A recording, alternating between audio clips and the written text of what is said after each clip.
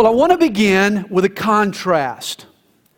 The New Testament concludes with a revelation, while the Old Testament ends with a nightmare.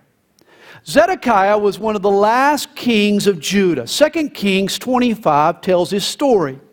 He sinned against God and he angered the enemy of God, whom God had raised up against him. Babylon was God's tool of judgment on Zedekiah's kingdom. When the invaders breached the walls of Jerusalem, Zedekiah, he tried to escape. He didn't get far. He was captured near Jericho and chained in bronze fetters. Well, the Babylonians wanted to humiliate their defeated foe. They wanted to rub it in, make an example. So with Zedekiah standing right there, the king of Babylon executed his sons before his very eyes. Then, with that horrific scene still fresh in his mind, the Babylonians took a hot poker and they plucked out Zedekiah's eyes. Thus, the last lingering image carved into the king's psyche, the last sight he saw before the lights went out for good, was the bloody slaughter of his boys. This had to have scarred Zedekiah. I mean, the sight of sons squirming in agony was indelibly stamped on his soul. This is the kind of trauma from which a person never recovers. And yet Zedekiah's nightmare vision was no more earth-shaking, no more life-changing than John's revelation. The apostle is an old man. He's doing hard time on a rock island. As the last disciple still standing, he's the only person on earth eligible to add to the canon of Scripture. Thus, just before John closes his eyes for the last time, God communicates to him a revelation. And it moves him emotionally and physically. John writes what he sees, then he sends it to the churches. God intends for revelation to be the last lingering image burned into the collective psyche of his church. Zedekiah never shook this nightmare, and God wants the church to never take its eyes off John's revelation. It will shape our soul and inspire our faith. Well, Revelation is one of the few Bible books that begin with a title. Verse 1, the revelation of Jesus Christ. The Greek word translated revelation is the term apocalypse. Now in our culture, apocalypse has become synonymous with cataclysm and destruction and impending doom. But to the Greeks, it simply meant an unveiling or uncovering. Imagine walking into an art gallery and a sculpture by a famous artist lies there under the canvas. At the appropriate moment, the curator, he rips off the fabric, revealing the beauty and the genius of the sculptor's work. Well, this is the revelation. Jesus Christ is alive and well, but we don't see His excellence, for He is hidden behind a heavy canvas that separates the spiritual realm from this tangible world. And yet in Revelation, John rips away the veil. He reveals Jesus in all of His splendor. I like how Paul Mello translates the opening words of verse 1. He says, the official portrait of Jesus Christ. It reminds me of the official oil painting commissioned every time a U.S. president leaves office. The tradition began in 1796. At that time, several artists attempted to paint George Washington, but it took Gilbert Stuart to paint a worthy likeness. Well, when it comes to the official portrait of Jesus Christ, God got it right the first time. He called on John, the disciple whom Jesus loved, to be its artist. Now, before we're done, John's going to paint a whole array of detail, provocative details. We're going to talk about falling stars and beasts and hailstones and plagues and marks and the Whore of Babylon. And we can get sidetracked by it all. That's why it's important to remember from the outset the theme of this book. It is the revelation of Jesus Christ. This book is not about the Antichrist, it's about Jesus Christ. As one author puts it, the theme isn't 666, it's holy, holy, holy. The point of Revelation is not just the unleashing of judgment, it's the unveiling of Jesus. This is what God wants permanently burned into our perspective. Well, John writes of the revelation of Jesus Christ, which God gave to him to show his servants things which must shortly take place. In other words, here's what's next. Here's what's coming up on God's agenda. Now understand what John had already seen. He was Jesus' cousin, Mary's nephew. He and Jesus grew up together. John was there when Jesus began his ministry. John saw Jesus walk on water and multiply lunch and heal a blind man and supernaturally locate fish. That can come in handy for a fisherman. John writes in another place, that which was from the beginning, which we have heard, which we have seen with our eyes, which we have looked upon and our hands have handled, concerning the word of life. Jesus was that word, the meaning of life, with God before time began. Jesus took on flesh and blood and became a man. He revealed the Almighty's humility, and John witnessed this first revelation of Jesus. John was there when the Roman executioners nailed him to a piece of wood. He was there 3 days later when news came that the grave was empty. For 40 days, John was there and spent time with the risen Christ. And John was there on top of the Mount of Olives when Jesus ascended back into heaven. John saw his Lord return to glory, victorious, an acceptable sacrifice, a faithful high priest. Yes, John was there for it all. And John did exactly what he had been told. He and his fellow disciples, they went into all the world to tell people what they had seen and heard, and their hands had handled. But now John is alone. The other disciples are all dead. Jesus has been gone 60 years, and John is wondering, what's next? What's next for him? What's next for Christianity? Jesus had come preaching the kingdom of heaven is at hand. John was there when Jesus launched his kingdom, but now it's running headlong into the kingdoms of man. Christians are being attacked by the Roman Empire. The Emperor Nero has already had Peter crucified. He's had Paul beheaded. Others are on the chopping block. What's next for this kingdom? You see, John needed a new revelation. He needed a fresh perspective. He knows that Jesus is no longer a bloody corpse. His sacrificial work is finished. He's risen and ascended. But what's next? Well, the answer is this revelation. And Jesus sent and signified it by his angel to his servant John, who bore witness to the word of God and to the testimony of Jesus Christ to all things that he saw. Now notice, Jesus sent and signified this message. The word signified can mean to express by signs. This word has led some Bible teachers to see this book as a message encoded with signs and symbols. When John received this prophecy, he was a prisoner of Rome. The Romans weren't too fond of manifestos that predicted the coming of kings and kingdoms that threatened to usurp Roman rule. Thus, to avoid censorship, John's letter employed signs and symbols. You could call this book a cryptogram, a coded message. Its symbolism enabled it to slip past Roman security, yet still be understood by Christian readers. And what better symbols to use, what better code to use than Old Testament symbols? This is why the key to interpreting Revelation is to familiarize yourself with Hebrew idioms and imagery.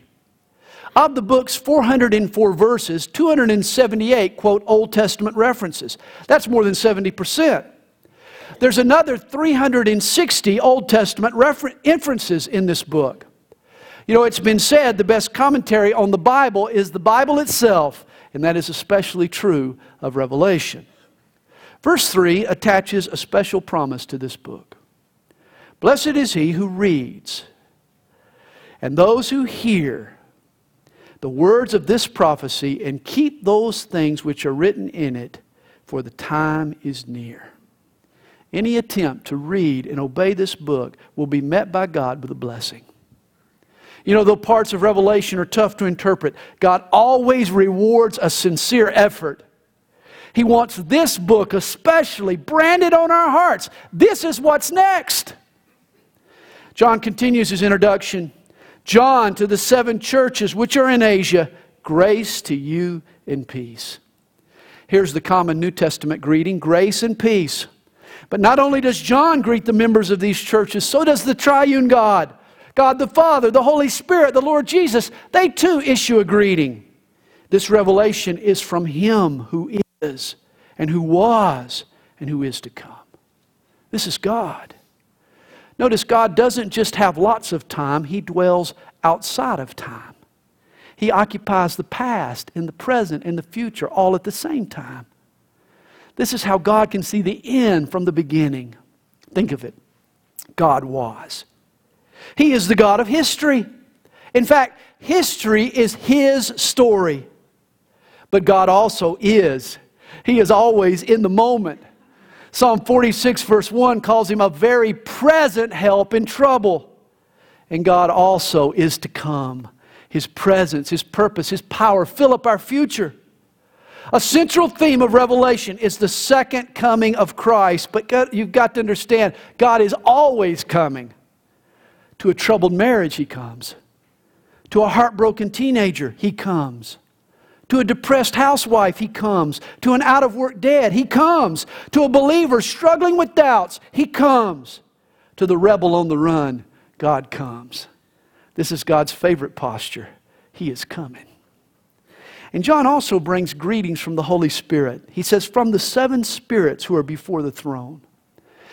Now, admittedly, this is some difficult terminology. We know from the rest of Scripture that there is only one Holy Spirit. He is an individual, not 7 different spirits. This seems to be a reference to the 7-fold ministry of the Holy Spirit. Isaiah 11 verse 2 describes this for us when it talks about how the Spirit empowered Jesus.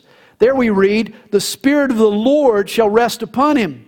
The Spirit of wisdom and understanding, the Spirit of counsel and might, the Spirit of knowledge and of the fear of the Lord.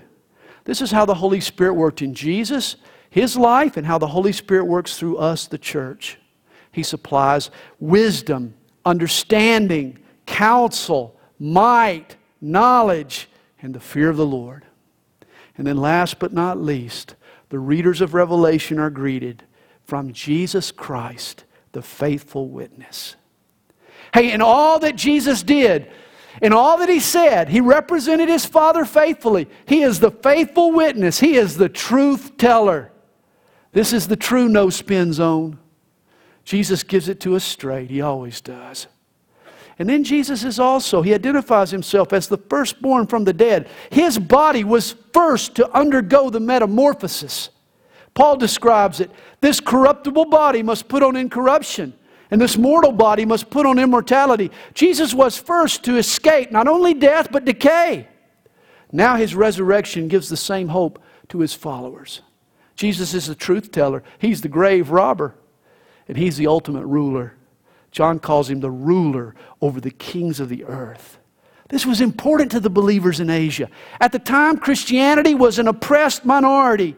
And yet the revelation received by John and passed on to the churches was so convincing that those who read it knew that it was only a matter of time before the rulers of this world bowed before Jesus, that He would ultimately reign. Jesus is the truth teller, the grave robber, the ultimate ruler. He's also the soul lover and the sin cleanser. John writes in verse 5, to Him who loved us. Jesus loved us at His first revelation, and He loves us still. So much so, He washed us from our sins in His own blood. Hey, the priest offered a proxy sacrifice. He offered the blood of a goat or a lamb or a bull. Jesus didn't offer a proxy. It wasn't the blood of some lamb that He offered. It was His own blood. He loved us that much. And then He has made us kings and priests to His God and Father. Jesus is also the glory sharer and the priest maker. Hey, our destiny is to rule with Jesus. He'll end the long-running revolt of Satan and strip the devil of all his authority. Then He'll share it with us. And He'll make us priests. There will be a priestly caste in heaven. For all eternity, the followers of Jesus, you and I, will enjoy unrivaled proximity and access to the Almighty. You know, it's interesting, like the Holy Spirit, Jesus also has 7 functions. He's the truth teller, and the grave robber, and the ultimate ruler, and the soul lover, and the sin washer, and the glory sharer, and the priest maker. And how should we respond to all of this? John shouts it out. To Him be glory and dominion forever and ever. Amen. We need to praise Him. We need to shout amen. It means to agree. Man, when John thought it all through, he couldn't help himself. He agreed. Amen. I got to tell you, I miss Anna's daddy. Some of you might remember Anna's daddy. You know, in a stiff, mostly Caucasian bred crowd that we've got here at Calvary Chapel, Anna's daddy, he wasn't bashful, man. He was emotional. He wasn't afraid to express himself. I'd be preaching and I'd make a statement he knew was true, and man, he'd just shout it out, amen. And if he really liked it, he'd say, amen and amen. I like that. The truth moved him. And I think we all need to be moved by the truth. For one truth is certain, Jesus is not done moving. John writes in verse 7, behold, He is coming with clouds, and every eye will see Him, even they who pierced Him. Jesus is coming back to this earth. He's been here before, and He's coming back. Now, technically, there are actually 2 second comings of Jesus. In 1 Thessalonians chapter 4, Jesus comes in the clouds for His church. The lost world won't know what hit them. But here He comes with clouds, and every eye will see Him. This is an in-your-face coming. Jesus will return to settle scores and judge all wickedness. And we'll talk about this much later. But Jesus comes in the clouds at the rapture. He'll surprise the world and take His church. But then He'll also come with clouds on the final day. That's the day He'll touch down on the Mount of Olives to end man's rebellion and establish a political kingdom. And notice the addendum to verse 7. Every eye will see Him, even those who pierced Him. This refers to Zechariah 12, verse 10, and the Jews. It's a prophetic irony. In the end, the Jews will realize their mistake. They crucified their Savior. They wounded their healer. And that's only one of the reactions that will occur on the final day. Since Jesus ascended to heaven, He's been sitting now at God's right hand. He's finished His work of salvation, and His Spirit has been busy gathering in His church. But once the church is caught up, God's wrath will come down. A Christ-rejecting world will be punished. Hey, today the folks around us, they may mock the idea. They may not want to believe it, but they won't escape either. I like how Vance Havner puts it. He says, some of us get laughed at by the swivel chair experts in eschatology. But when God splits the skies and the stars fall and the moon turns to blood and men cry for rocks and mountains to fall on them, it's going to be pretty hard for some of us to keep from saying, I told you so. Jesus came to earth the first time to pardon, but He's coming the second time to punish. The Lamb of God that was laid on the altar is also the Lion who will roar. Guys, it's a jungle out there.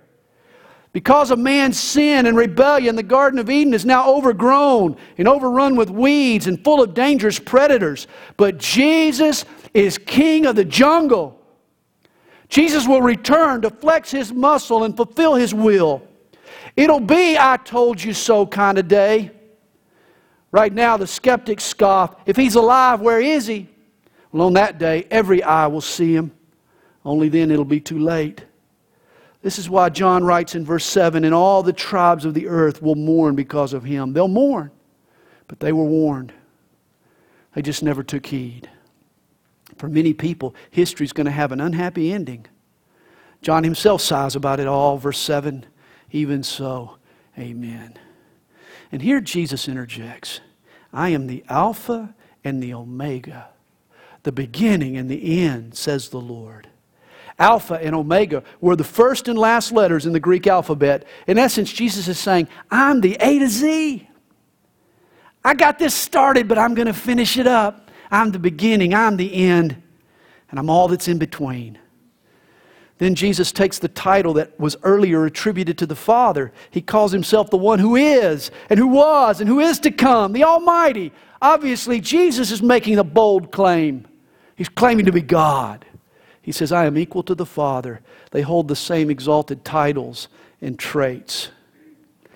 Verse 9 gets back to John's introduction. He says, I, John, both your brother and companion in the tribulation and kingdom and patience of Jesus Christ, was on the island that is called Patmos for the word of God and for the testimony of Jesus Christ. Now, around 90 A.D., a second wave of persecution washed over the church. Emperor Domitian decided to follow in Nero's footsteps. This time, John was arrested, and he was sentenced to be boiled alive in a cauldron of oil. God, though, intervened. John miraculously survived the ordeal, and since he couldn't kill him, Domitian banished John to Patmos. Patmos is an island in the Aegean Sea. It's 10 miles long by 6 miles wide. It's 15 miles off the coast of Turkey. It's barren and rocky and desolate. In the first century, it held a penal colony where Roman prisoners were sent to do hard labor. Patmos was the first century Alcatraz. Now understand, John is now 90 plus years old. He's frail and feeble. He has scars over most of his body, souvenirs he picked up from his brush with death in the boiling oil. Now he's pounding a hammer in a rock quarry. And John was not the only believer suffering under Domitian's reign of terror. All across the empire, Christians were being persecuted for the Word of God and the testimony of Jesus. And it made John think. Now remember, to this point, all John has seen is the first revelation of Jesus. The Son of God became a baby. He came to earth through the lowest door. I mean, deity in a diaper. I mean, could God have made himself more vulnerable than to come as an infant? John knew Jesus had experienced all our human limitations. He had subjected himself. He was God, but he had laid aside its perks. And Jesus came as a servant. He could have thrown his weight around and intimidated us into compliance.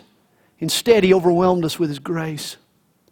It was his mercy and his tenderness that disarmed us and slipped past our defenses. Our hearts were won by his love.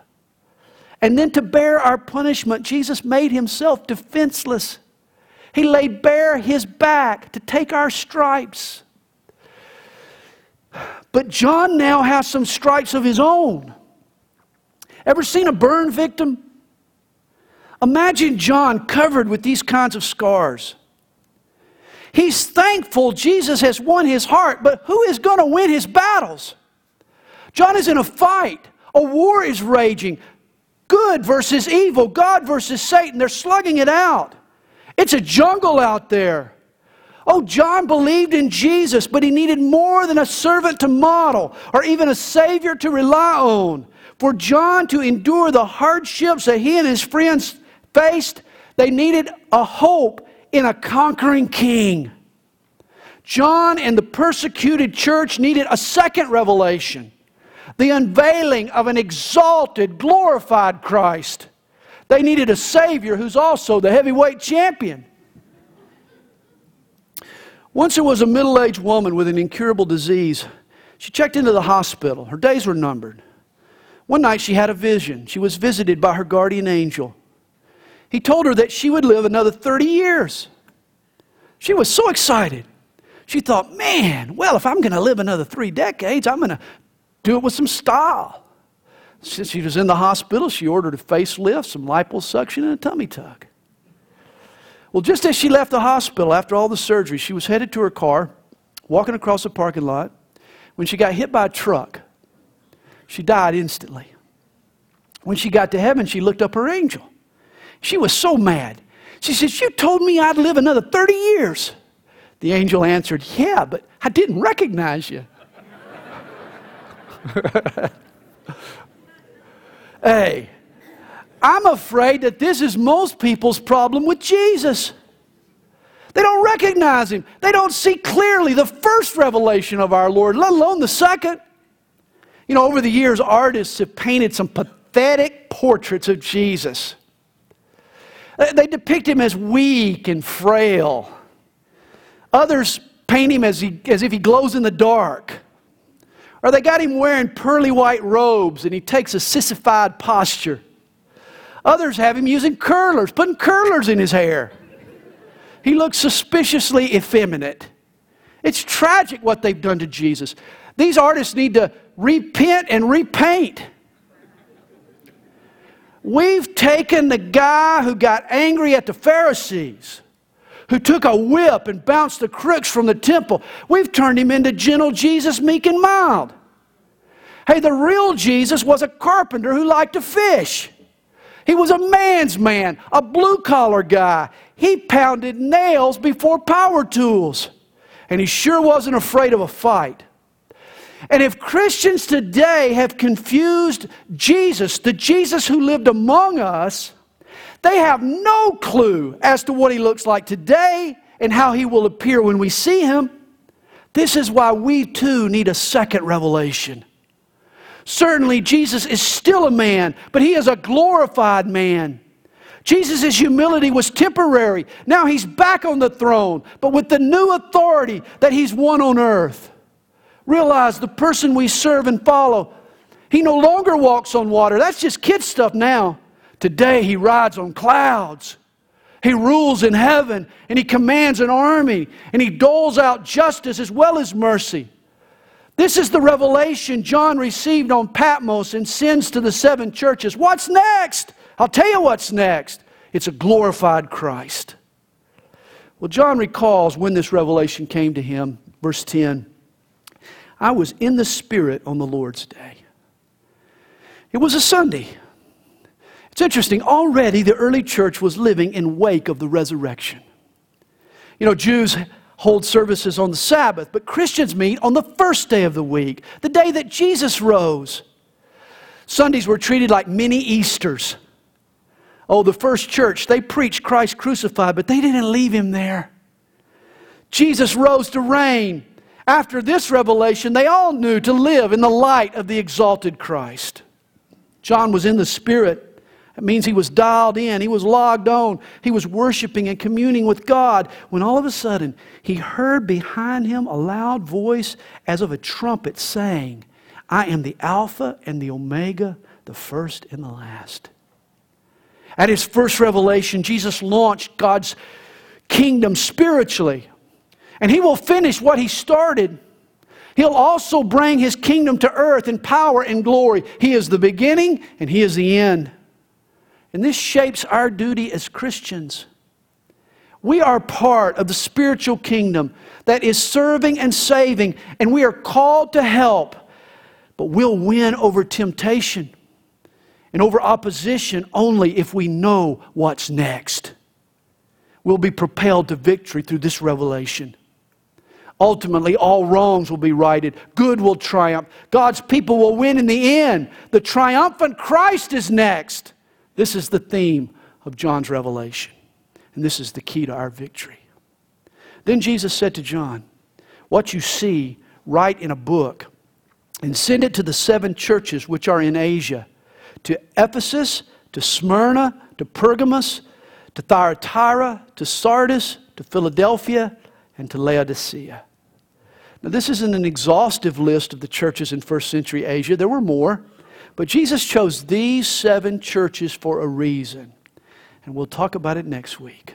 But right now, verse 12, the plot thickens. He says, then I turned to see the voice that spoke with me. And having turned, I saw 7 golden lampstands. And in the midst of the 7 lampstands, one like the Son of Man. Now, John is going to describe for us Jesus in all of His glory. But before we read it, notice where Jesus hangs out. He is in the midst of the lampstands. Now later we learn that the 7 lampstands, or the 7-branch menorah, is a symbol for the 7 churches of Asia. In the Old Testament temple, the priest was in charge of lighting and tending to the menorah. Likewise, the church, the New Testament temple, in the church, Jesus is our priest. And thus He too works to keep the menorah filled with oil. Jesus works among the churches to keep us filled with the Holy Spirit, with the oil of the Spirit. He keeps our light shining brightly. You see, what's next in God's kingdom is Jesus. But it's interesting to see where Jesus hangs out. He's in the midst of the lampstands. He's in His church. This is why I'm always saying to you, if you love Jesus, you will love His church. The church is where the action is. Where is Jesus working in the world today? In His church.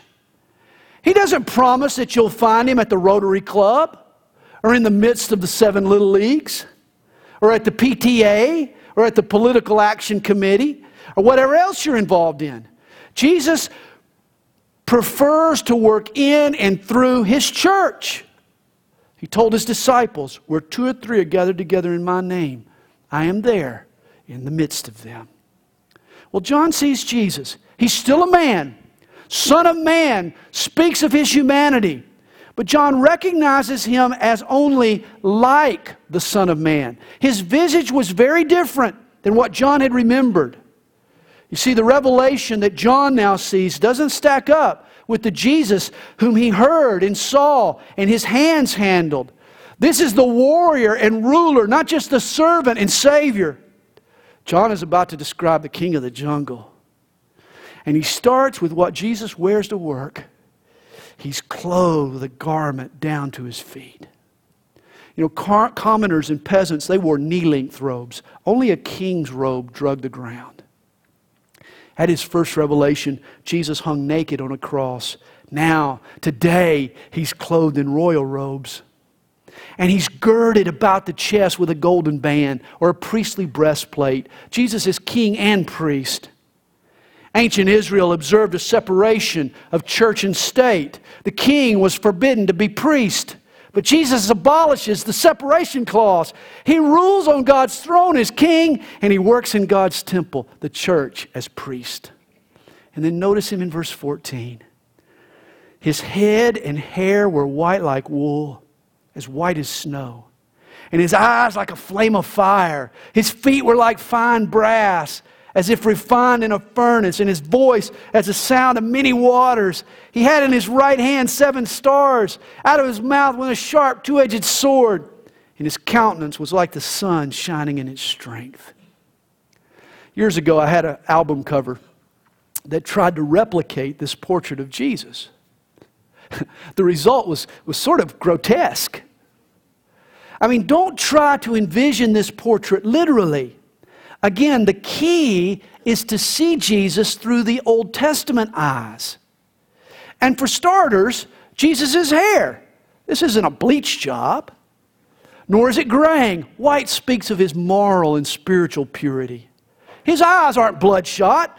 They're like a flame of fire. That means that they have this searing scrutiny, this searchability to them. You see, Jesus doesn't look past you as if you don't matter. He cares about you deeply.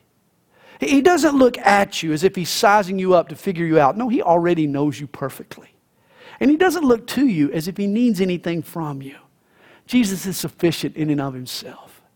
But Jesus does look through you. His searing eyes. His stare penetrates and uncovers the real you. You can't hide sin or play the hypocrite under Jesus' gaze. And Jesus' brass feet, that doesn't mean He has a lead foot. Brass is a mixture of iron and copper. Iron is strong, but it rusts. Copper keeps its shine, but it bends. Brass, though, is the mixture of strength and endurance. Thus, when Jesus puts His foot down, His brass foot, He means it. He's emphatic. And the voice of Jesus is like the sound of many waters, literally like a waterfall. I'll never forget standing at the bottom of Niagara Falls.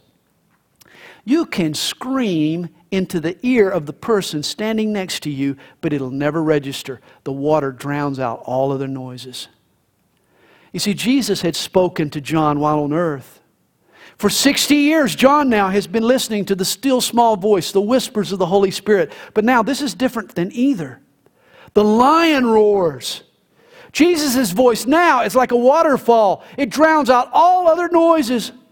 You know, today we're surrounded by competing opinions, media blares, talk shows and pundits and blogs and spin. But when Jesus speaks, He muffles all other influences. He gets our attention. And in His right hand, Jesus holds 7 stars. Verse 20 explains this. Drop down to verse 20. The mystery of the 7 stars which you saw in my right hand and the 7 golden lampstands. The 7 stars are the angels of the 7 churches, and the 7 lampstands which you saw are the 7 churches. The lampstands are the churches and the stars are their angels. Now, it could be that every church has a guardian angel. That's an interesting thought. If that's true, I'm sure we keep our guy working overtime. But the Greek word translated angel, it simply means messenger. Thus, some folks translate the term pastors. Not to say that your pastor is an angel. Not hardly. But pastors are the messengers of Jesus to His church. Either way, whether stars are angels or pastors, the point is that they're both in the Lord's right hand. And this is the hand that speaks of authority. Thus, any authority vested in the church comes from Jesus. Every pastor is accountable to that right hand. Finally, John describes Jesus' overall countenance. It was like the sun shining in its strength. I mean, eyeballing the glorified Christ was like looking directly into the sun. His glory blinds us to every other interest on this earth. And then John writes, and when I saw Him, I fell at His feet as dead. He just wiped me out. He just leveled me, man. I mean, on earth, Jesus and John, they hung out.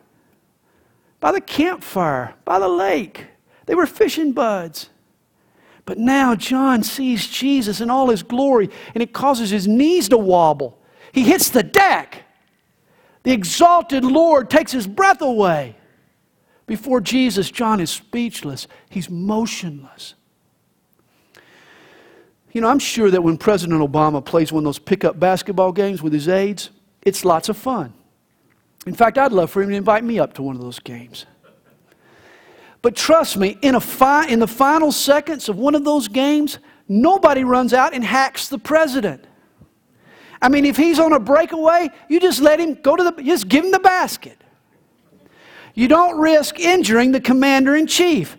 Even if he's your pal, you treat a president differently. And the same is true with Jesus. At His first coming, we learn that Jesus wants to be our friend. But this second revelation of Jesus reminds us that He's not like any other friend. Don't you ever call Jesus your homie. He's nobody's homeboy. Jesus expects and He deserves our reverence and our respect. John collapsed at His feet and worshiped Him. And notice Jesus' reply to John. It's so beautiful. But He laid His right hand on me, saying to me, do not be afraid. I am the first and the last. I am He who lives and was dead, and behold, I am alive forevermore. Amen. Jesus picks him up, picks John up, and He encourages him again. Hey, Jesus' clothes and His hair and His eyes and His feet and His mouth are very different than we saw at His first revelation. But there's one thing about Jesus that hasn't changed. His heart. He still has a heart that loves and encourages His disciples. And that's when Jesus says, and I have the keys of Hades and death. Jesus has got those keys. If you're concerned about heaven and hell and what's going to happen to you when you die, Jesus is the go-to guy. He's the one who knows. He's the one that can decide. Trust me, Buddha and Muhammad and Oprah, they got no say in the matter. Jesus has the keys to afterlife and end of life. He alone decides when you die and where you go. So if you're concerned about it, I'd suggest you consult Jesus. We'll give you that opportunity at the end of the service this morning. Well, John closes the chapter with a helpful outline of the book of Revelation. The angel says to him, write the things which you have seen, and the things which are, and the things which will take place after this. Now, the things which you've seen, this is chapter 1. It's what we've just read. It's the vision that John receives of the risen, glorified Christ. The things that are chapters 2 and 3. Jesus' 7 letters to these 7 churches. John, you see, was living in the church age, and it has lasted now some 2,000 years. But then the rest of the book, chapters 4 through 22, are the things which will take place after this. Once the church age ends, once the church is caught away, then sweeping judgments will pave the way for the ultimate triumph of King Jesus. So, what's next in God's plan? Jesus is next. He's the A to Z. He's the beginning and the end. Let this revelation burn into your heart. Look to the glorified Christ, and you'll find everything you need for victory.